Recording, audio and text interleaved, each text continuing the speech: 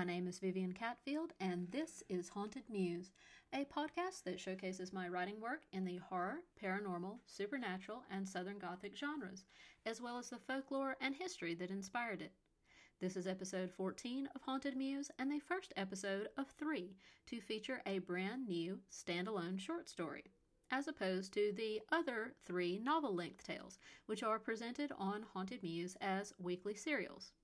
I wrote this new story especially to have something shorter for Halloween that everyone could listen to, because even though it's in 3 segments, they're all pretty short and you could listen to each of them together, one after the other, in one sitting.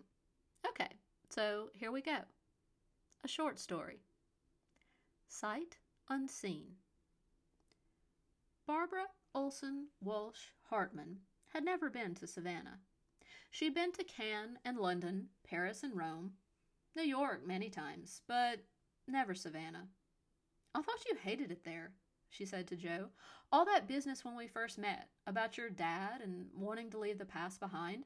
Why would you ever want to move back now?" Joe sat grumbling at the kitchen counter, bathed in the soft glow of his laptop screen. "It's not completely my choice, but Mama, she needs me. Ever since she had that hip replacement, she hasn't been the same. It's been harder for her to get around. Being an only child comes with responsibilities. You know that as well as I do, after all you went through with your dad." Barbara nodded. Her father, Jordan, a boat mechanic on Lake Arrowhead, had died of lymphoma the previous year. She'd spent most of it driving him up and down from the mountains for treatments at Cedars-Sinai in Los Angeles. It was the least she could do for a man who'd raised her as a single dad, after her mother had abandoned them to return to her life as a dancer in Vegas. Having overestimated the lasting appeal that a life of quiet motherhood and clear mountain lakes might have for her, Jean had only reappeared in Barbara's life sporadically. When she died in a car crash during Barbara's sophomore year of high school, Jean's friends hadn't even known enough about her daughter or her ex-husband to invite them to her funeral. "But what about Grayson and Malia?" Barbara asked. "They're supposed to start college this fall, and I know for a fact that Gray hasn't applied to any film schools outside of LA. Then there's your job." Joe raised a hand to stop her. "We've already discussed my work. This isn't an issue. There's completely no reason for us to stay in Seattle just for my job. Because of COVID, all cybersecurity personnel at the upper management level are allowed to work remotely from now on, at the same rate of pay and with the same duties. As for Malia, she hasn't the slightest clue what she wants to do with her life at this point. Hasn't applied to any colleges at all. As long as she thinks she's still going to be an actress, well, Joe blew out an exasperated breath. "Let's just say she's going to be living with us for a while longer." Barbara gave Joe the look. A look that said, "Tread carefully, mister." Sorry, Joe said, putting up his hands. "I didn't mean to offend or to discount either her ambitions or yours. It's just that acting is a career that takes a winding path. You know about that too, so I shouldn't have to go into it." Gaining an understanding nod from his wife that was nevertheless accompanied by crossed arms and a step away, Joe continued to backpedal. "Taking that into consideration, isn't Georgia the hottest thing in film right now? Malia could just as easily start out there. As for Grayson, why couldn't he apply to SCAD?" Joe reached out an arm to encircle his wife's waist, pulling her close to him. "Heck, having all that energy around the house might even get you interested in jumping back into that whole game yourself. You've got to do something, right? Even if just to fend off empty nest syndrome." "Maybe," Barbara wheedled. "But where would we live? Not with your mother, I hope." "Actually," Joe replied, turning his laptop screen around, "I was considering this place. What do you think? We'd have to put in a bid online, sight unseen. Otherwise, it'll be gone before we could even fly out there." Barbara put down her botanical gin and tonic and peered into Joe's laptop screen. Scrolling through the photos, she had to admit the house at 26 Habersham Street was flawless. Almost 3,000 square feet of perfectly restored Southern charm. Located, as the advertisement read, just off historic Warren Square on one of the original oversized Oglethorpe planned lots. The beautiful fountains and natural light-filled coastal decor were like something out of a dream, especially to Barbara, an extroverted California girl at heart who'd spent the past several months cooped up with her family over a gloomy Seattle winter. "Don't you think the price is a little high, Joe?" Barbara equivocated, trying to find a flaw. Her husband didn't take the bait. He clicked on the Contact a Realtor link and began typing. "In this market? Not really. If the only thing you can find wrong is the price, then that just means you like it." Joe leaned over, kissed his wife, and kept typing. "Good thing I can afford it." That had been in January. 8 months later, Barbara found herself on the beach at Tybee Island, surrounded by a film crew and still reeling from the complete turnaround her life had taken. Barbara and Joe had bought the house. Grayson had not balked when his mother told him so. Instead, he'd calmly added SCAD to his list of schools and seemed happy to accept a half-tuition scholarship when his acceptance letter came in March. Malia, also taking the cross-country move in stride, with the same nonchalant shrug as she did everything else, applied to several Georgia talent agents, but was rejected. Then, after they moved in June, Malia applied for a job as a tour guide with a company that did costume ghost tours around Savannah's historic squares, and was hired. She dismissed Barbara's recommendations to keep her schedule open, though, and applied to more talent agents first, saying she might do so, but she wanted to earn her own money first. Barbara, on the other hand, had been welcomed with open arms by the first agent she'd applied to in Savannah. Within only a few weeks of auditions, she landed a gig as the lead on the pilot of a new streaming series, Doldrums, about a private investigator who was hired to solve a cold case homicide in a gated beachfront community. Over the course of the 12-episode season, Barbara's detective would slowly unravel the tangled threads of plot surrounding the disappearance of a local college girl who was originally thought to have been killed in a drunken boating accident. Later in the series, her death would be blamed on a poltergeist as a cover-up for the patriarch of one of the community's wealthiest families.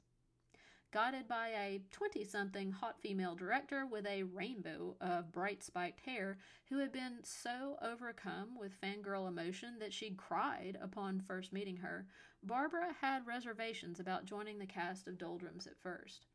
However, once they'd all been on set together working for a few days and the director had overcome being starstruck, Barbara had to admit it was the best acting experience she'd ever had. One she thought would never happen again. It was typecasting, to be sure. Very similar in plot to the first series Barbara had done years ago. Back in the late 90s, the heyday of such divergently different major network shows such as The X-Files and Beverly Hills 90210, the young woman, then known as Barbara Olson, starred in a short-lived television show called Mendocino Coast. Written in the style of a genre-bending amalgamation of several Fox network shows popular at the time, Barbara played a character named Dylan Quinn, a San Francisco detective who followed the trail of a drug kingpin's daughter's death inland from the city to the mountains, where the young woman's demise was blamed on a Sasquatch. The mystery of who, or what, killed Sabrina Salazar was never solved. However, because the audiences were left hanging. Just after Detective Quinn found a Sasquatch suit covered in Sabrina's blood hidden inside a marijuana harvesting cabin at the end of the first season, the network had pulled the plug on the series. Their decision had nothing to do with the performance of either Barbara or the show, both of which had very high ratings. Rather, it had to do with Barbara's then-fiancé, who would become Grayson's father. Lucian Luke Walsh grew up in an overprivileged situation, the son of an investment banker in Holmby Hills.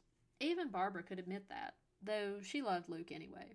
He'd been tall and handsome because his mother, a Swedish model, had been breathtakingly beautiful enough that her genetics overcame those of his father, a pudgy man of German descent whose real last name had been Wallach. His son had chosen to Americanize the spelling, completely ignoring his heritage. Then, Luke, ironically, spent the remainder of his life making unprofitable, somewhat esoteric documentary films about social justice issues. Given his history of temper tantrums, Barbara was less than surprised when she was called into the producer's office from the set of Mendocino Coast to hear that the network found Luke's choice to film an expose documentary on the marijuana industry in the Northern California mountains objectionable. They demanded that Barbara intervene, arguing that Luke's documentary was making real-life drug traffickers in the region uneasy and uncooperative, and was in turn endangering production on their own fictional paranormal mystery series.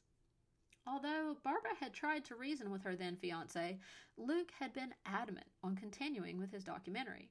He'd accused Barbara of, quote, bending to the will of the man, and told her that if she had any principles at all, she should march right back into the producer's office and give him a lecture on First Amendment rights. They'd argued, probably the worst argument of their entire relationship, with the culmination being Barbara's exclamation that she, quote, couldn't afford principles because she needed to work for a living. However, the production company was unwilling to accept Barbara's explanation on how she'd tried and failed to get Luke to listen to reason.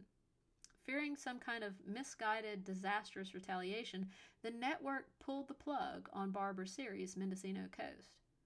2 weeks afterward, Barbara finally took the pregnancy test that had been sitting on the bathroom counter in her tiny apartment in Los Feliz while she waited in denial, praying that her period was just late.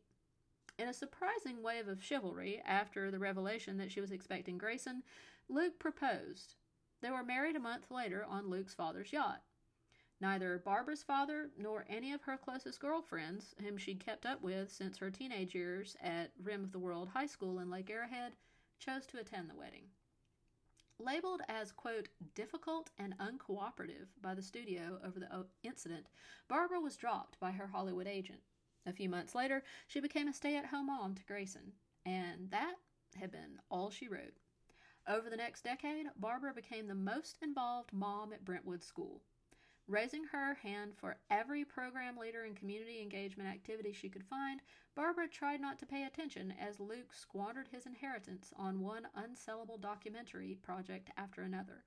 She also chose to ignore the endless parade of exceedingly beautiful, yet shockingly inept, female personal assistants that Luke kept employed with his production company, Proletariat Films. Thus, no one was more surprised than Barbara when, the summer after Grayson finished his 5th grade year, she came home from planning the upcoming year's Capitol campaign benefit dinner to find Luke floating face down in their indoor heated saltwater swimming pool. A note left on the bar under the glass that contained Luke's final Mai Tai explained it all. Debt collectors would arrive in the morning to take possession of the house and the cars. All of the money was gone. Embarrassed that they had chosen to turn a blind eye to their son's ridiculous spending habits and not wanting their grandson to have to experience any more additional trauma or disruption, Mr. and Ms. Wallach had offered to let Barbara and Grayson live in a guest house at their Holmby Hills compound. However, as summer drew to a close, Barbara became uneasy about the idea of allowing Luke's parents to pay for both Grayson's private school and all of their living expenses indefinitely. Wanting to contribute, Barbara mentioned the idea of returning to acting, but the Wallachs were adamantly against the idea. None of the women in their family, Ms. Wallach replied, horror-stricken at the thought, had to work. So, Barbara's life resumed the same pattern as it had before Luke's death, an endless monotony of charity lunches and parental chaperoning with only 2 minor changes. First, her father and girlhood friends from Lake Arrowhead began to reach out to her again. As they slowly rebuilt their relationship during Grayson's 6th and 7th grade years, Barbara came to realize that they hadn't abandoned her without reason, as she'd feared. They just hated Luke that much.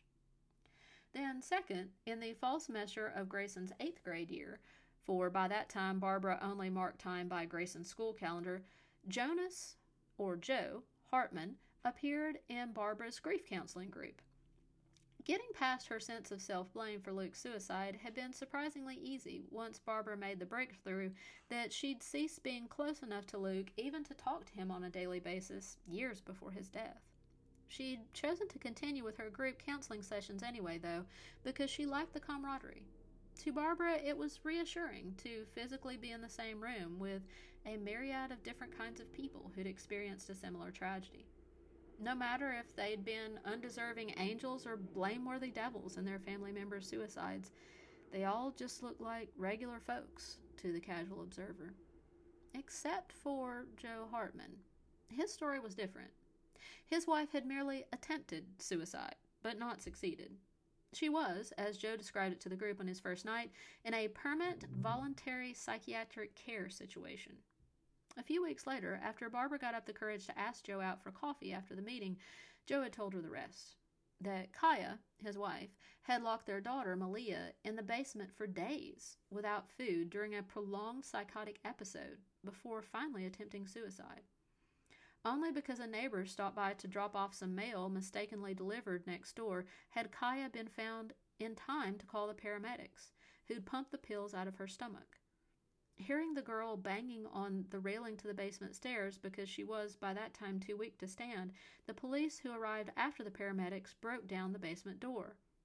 Malia was taken to a separate children's hospital, not only because they had a specialist in pediatric nutrition who could assess the toll that almost 4 days without food had taken on the girl, who'd only been 8 at the time, but also to ensure that mother and daughter were kept separate. Having no other family in Hawaii, Joe had been granted an extended emergency leave from his naval duties as an intelligence security officer in the Persian Gulf to return and spend time putting his family back together. After speaking with Malia and her psychologist, Joe learned that this was only the longest in a series of episodes during which Kaya had locked Malia in the basement over the last few months of his deployment. Kaya's friends had been covering for her. When he was allowed to meet with Kaya, Joe described her as surprisingly coherent. Her reason for locking Malia in the basement was so that an entity whom she called the Shadow Man could not get to her. Even under antipsychotic medication, Kaya insisted that this Shadow Man followed both her and Malia constantly, and that he had pushed her to try to commit suicide. Rather than balking at Joe's news that he might put in for a transfer to a different post so that he could care for Malia, Kaya seemed almost overly enthusiastic about the idea of her daughter being moved far away from their home in Hawaii. She thought moving away might help, quote, confuse the Shadow Man so that he couldn't find her.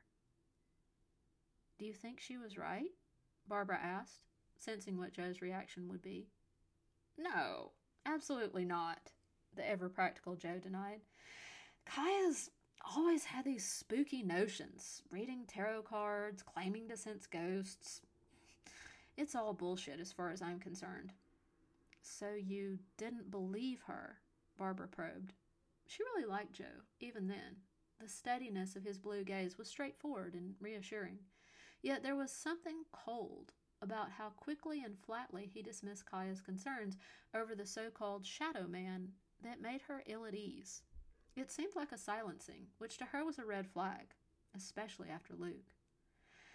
Let's just say I chose not to, for Malia's sake, Joe explained. Her therapist said it would be best for her emotional recovery not to entertain any of her mother's delusions, so that she could make a clean mental break between what she'd been through and a new, more stable life. Barbara had accepted the logic of Joe's explanation, and after Joe's divorce became final, they'd begun dating officially. When Joe received a job offer in Seattle a few months later, he'd chosen to take early retirement from the Navy and move.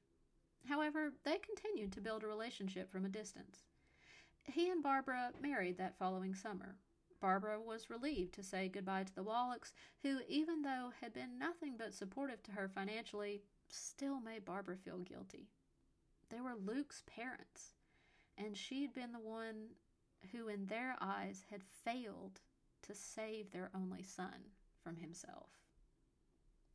4 years later, it still felt like the right decision to Barbara. Both Malia and Grayson had adjusted well to no longer being only children, and Barbara had bonded with Malia over their mutual love of acting. The only pestering problem in the entire situation was Joe's mother, Amelia, who lived in Savannah.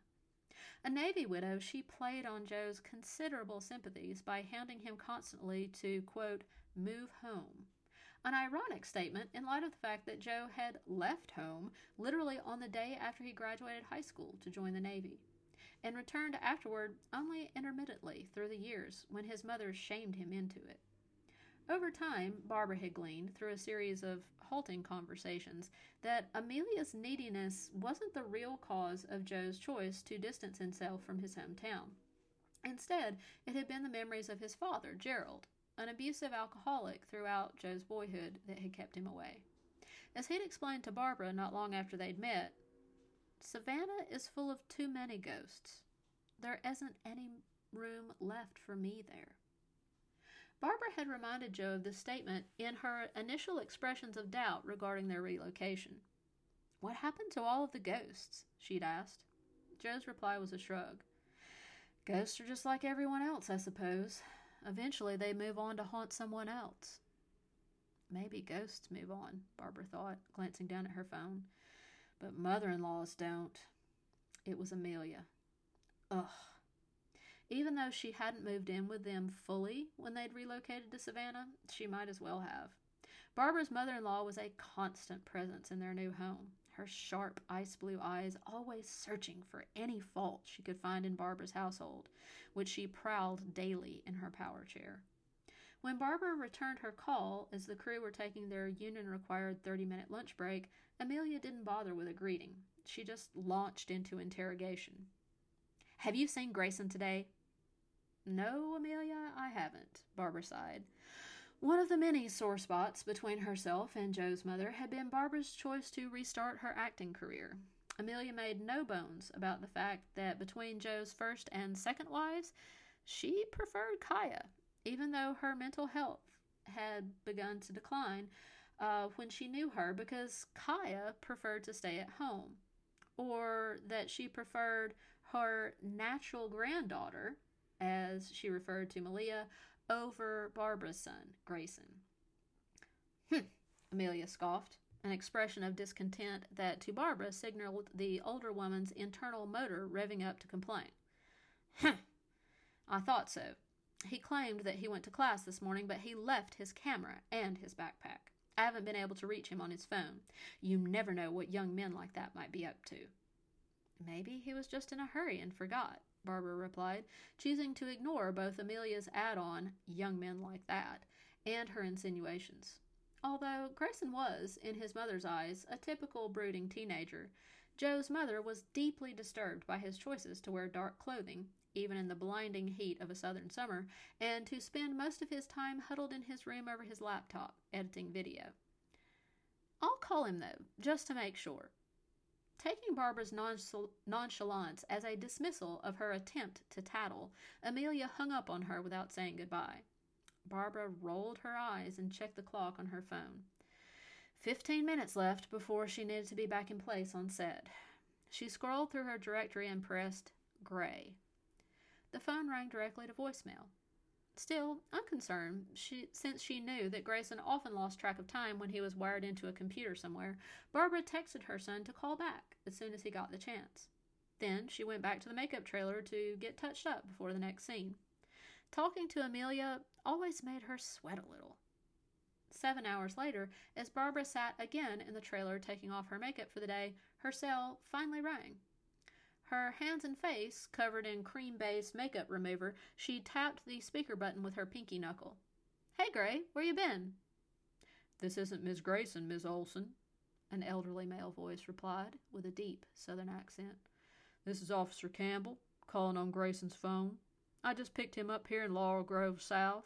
Cemetery gates close at dusk, and I've been watching him for a while. Just standing there, looking at this one headstone. He was mumbling to himself and crying.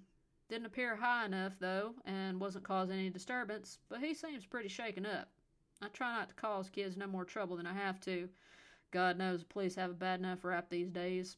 When I asked him if there was anyone I should call to come and pick him up, he handed me his phone, said call you. Stunned, Barbara set her washcloth down on the counter. I really appreciate that, Officer Campbell. Could you put Grayson on the phone, please? She heard a bit of shuffling as Campbell handed Grayson the phone. Gray, What's happening, honey? What's wrong? Oh, Mom, Grayson replied, his voice sounding forlorn and hollow. They killed her. Oh, God, poor Daisy. It was all my fault. I saw it. Gray, I don't understand. Who's Daisy? Another shuffling sound from the other end as Officer Campbell took back the phone. Ma'am, it's me again. There's no immediate cause for alarm. What your son appears to be referring to is the name on that headstone he was staring at all afternoon. Daisy. No other name, but that's not unusual. The part of the cemetery where I found your son holds a lot of old slave graves that were moved from Calhoun Square. Your boy goes to SCAD, right, Miss Olson? Yes, he's a freshman, film major, but why does that matter? Barbara questioned, wondering at the source of the change in subject. Thought so. His t-shirt has the college name on it. It's just these artsy kids, you know. They can get a bit easily overwhelmed, emotionally speaking. Especially when they're from up north or out west somewhere and have been a little too sheltered. Coming to grips with the history of a southern city kind of shocks them sometimes, you know. Barbara bristled at his condescending tone. I'm afraid that I do, Officer Campbell. You see, I am also an actor, but I wouldn't exactly consider myself or Grayson a sheltered West Coast type. I'll be there within the hour to pick Grayson up. I'm out on Tybee Island, just getting ready to leave the set now. Oh, Officer Campbell exhaled. I didn't know. I'm sorry if... Yet the rest of his apology went unheard as Barbara's end of the line went dead. 55 minutes later, Grayson Walsh sat, his 6'4" angular frame slumped against the door, as far away from his mother as he could manage, in the passenger seat of her Range Rover, in the driveway at 26 Habersham. They hadn't spoken along the short drive home across town. At last, Barbara broke the silence, unable to stand it any more. Do you care to tell me why you cut class all day to stand in a cemetery staring at a grave of someone you don't know? Grayson thought for a moment. He seemed to be choosing his words carefully, which to Barbara was not a good sign that her son's response would be completely the truth. I was doing research. Research for what exactly? A documentary I was working on. I see, Barbara said, carefully censoring her own words and hoping they didn't sound dismissive or paranoid. After Grayson had first expressed interest in being a filmmaker, Barbara had tried to subtly encourage whatever creative interest he had in anything narrative or imaginary, hoping that her son's career would not turn out to mirror his father's. A documentary about what exactly? Something for school? It's about a slave woman, Grayson replied cautiously. She lived in our house once and died there. Breathe, Barbara thought silently to herself. It's one project. He's just exploring his new surroundings and gaining some social awareness, not like he's planning on spending 5 years following homeless ex-cons and drug dealers around the streets like Luke did. Then, to Grayson, she asked, was there something particularly interesting or tragic about her life that you've encountered? Anything important an audience might be interested in? Grayson didn't answer for what seemed to Barbara an unreasonably long time. I'd rather not say until it's finished. Before that would kind of ruin it. It's like a mystery, and I don't want anyone to have any influence over where it's going. Then I might not get the whole story right. But when I'm done, I'll show you. I promise. And hopefully you'll understand, okay? The K was for Barbara the most important part of her son's answer. Even before his father had died, Grayson had always been a people pleaser, asking anyone what they'd like to see in a picture before he drew it. Although occasionally Barbara wondered about this tendency and Grayson's general lack of assertiveness. She reasoned it was better to be hyper-aware of the feelings of others than to dismiss them entirely in favor of his own esoteric interests, though. Selfishly, she realized, too, that doing so demonstrated a little more of her personality in the young man than his father's. For that, she was always glad. "'Kay." Barbara smiled back at her son, genuinely feeling better. However, her relief was short-lived. As she and Grayson entered the house, they could hear Joe and Amelia arguing in the main living room. Barbara held up her hand to stop Grayson, and they stood lingering in the foyer. Barbara could see them through a crack left open in the door, yet she doubted they could see her. "A daughter should be able to see her mother whenever she chooses. Plane tickets halfway around the world aren't cheap. Malia was practically begging you for the money. It will take her months to earn it, making a measly $8 an hour part-time. All you're doing by refusing her is forcing her to work, which means she'll have to keep delaying everything else in her life, wasting her time for peanuts at that sideshow.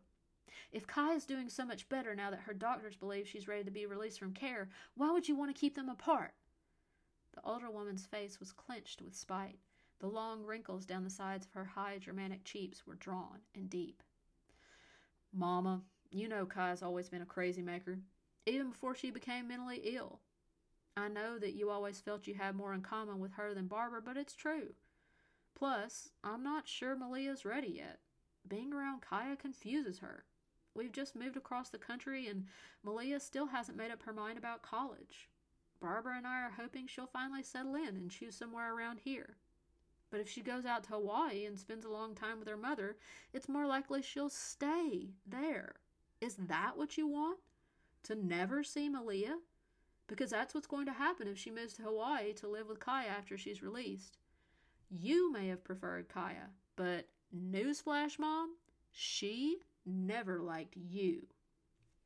Amelia's retort was cut off by a loud crash from the kitchen as several large skillets fell from the rack over the island. "Sorry," a feminine voice called back in a sheepish sing-song that split the word into 2 syllables. Barbara saw the hateful expression on Amelia's face soften. Instantly, she transformed from vicious harpy to harmless old lady. Forget my career, Barbara thought, as she often did, watching her mother-in-law's emotions turn on a dime. That woman's acting is worth an Academy Award. "Is that you, dear? Did you forget something?" Amelia's voice was now so honeyed it could sweeten tea. "My keys. I left the set I needed to unlock the museum," Malia said, stepping through from the kitchen into the living room. As always, when she hadn't thought about it in a while, her stepdaughter's effortless beauty amazed Barbara. Tall, voluptuous, and olive-complected, Malia was stunning, a fact only enhanced by the 18th century gentlewoman's costume that was her uniform for the ghost tour company. Although she'd gotten her own mother's height and knew how to turn her face properly so that her Roman nose seemed distinguished rather than distracting on camera, Barbara knew she had completely missed out in the curves department. After her first week as a tour guide, Malia had told Barbara she was surprised at how many positive Yelp reviews she'd gotten, even though she was still learning all the stories for the stops on her route. Barbara's only surprise was that no talent agent had snapped up Malia yet for a client. "We were just talking about you," Amelia continued. "Do you have a minute? I believe your father has something he wants to say." Joe looked pained as his mother smiled smugly. "Go on, Joe. Tell her what we've decided about your going to visit Kaya next week." Seeing the expectant look on Malia's face, Barbara knew Joe was trapped.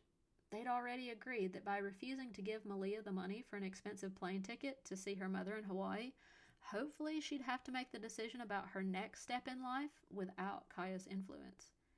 His choices were to either crush Malia's hopes of seeing her mother well again now, or to stand up for what he and Barbara had agreed was the better choice, to stall a bit on Malia's visit until after she'd made her college decision, so that her mother could not persuade her to move back to Hawaii for good. Deciding to pretend that she'd only heard the bit about Malia leaving her keys and hoping to avoid a direct confrontation, Barbara decided on distraction instead. "Malia, honey, could I drop you off back at the museum? I know parking's going to be tough to find on a Friday night. Then you could just give me a buzz whenever you're ready. Director gave me a bunch of new changes to go over tonight, so I'll be up late." It wasn't a lie, and it got them out of the house. Her eyes meeting Joe's, she could feel her husband's relief. Saved. Thank you. Yet, as she turned back to Malia for a response, Barbara also caught the pointed stare of her mother-in-law. Pure venom. Like a snake that struck and missed, Barbara thought. Sure, Malia replied, feeling the tension in the room subside. I'll just lock my car and meet you around front. Walking back through the foyer, Barbara whispered to her son, I won't be gone long. Let's make dinner tonight when I get back, okay? Together. Vegetarian lasagna with 5 different kinds of cheese like you like, okay? Okay, Grayson replied quietly. He hadn't moved from the spot next to the door since they'd walked in the house. It's better with sausage, Amelia called after Barbara as she shut the door behind her. Wasting no time in the Range Rover on the way to the museum, Barbara thought it was best to be truthful with Malia. We just want you to be able to make your own decisions first, she concluded, without any influence from Kaya, or feeling like you have to protect her or take care of her. College is a big deal. I wish that I'd gone, so I'd have had something to fall back on. You'd have our complete support to study at a school with a conservatory if you wanted, for acting. Then you could always teach or go to graduate school if nothing else panned out. Malia stared at the dashboard. The university at Manoa has a great theater program. Shit, Barbara cursed silently. She's already been thinking about it. Now what? Yet, to Malia, she answered, Yes, I'm sure they do, but you don't want to limit yourself to only one choice. You want to audition for as many as you can, because you never know who might offer you a scholarship and... Malia cut her off. What if I was already planning on auditioning when I went out to see Mom? Would you give me the money for the ticket then? That way everyone could have what they wanted. Taken aback by her stepdaughter's uncharacteristically sharp tone, Barbara snapped back. It isn't about what we want, your father or me or Kaya. It's about what you want. If that were the case, you'd have already given me the money for the ticket, Malia snapped back. Hopping out of the car, she called back over her shoulder through the open window. Don't bother picking me up. I can get a ride. Go spend some time with Grayson. If you haven't noticed, he's been super weird lately. Definitely needs more of your helicoptering than I do. Teenagers, Barbara thought, pulling away from the curb as she punched Whole Foods into the destination box on her Direction Finder app. After almost 6 months in Savannah, she still got turned around among the squares, never knowing which direction she'd end up going among the one-way streets. As she roamed the aisles in search of zucchini and tomato sauce, Barbara pondered that metaphor. So many directions to go, but none of them ultimately led to anywhere. This is the end of part 1 of 3 of the short story Sight Unseen. It's a Halloween special on the Haunted Muse podcast. Be sure to tune in to part 2 of Sight Unseen on the next episode. See you there. Until next time, this is Vivian Catfield, reminding you to remain ever watchful, because you never can tell. Someone or something somewhere out there just might be watching you.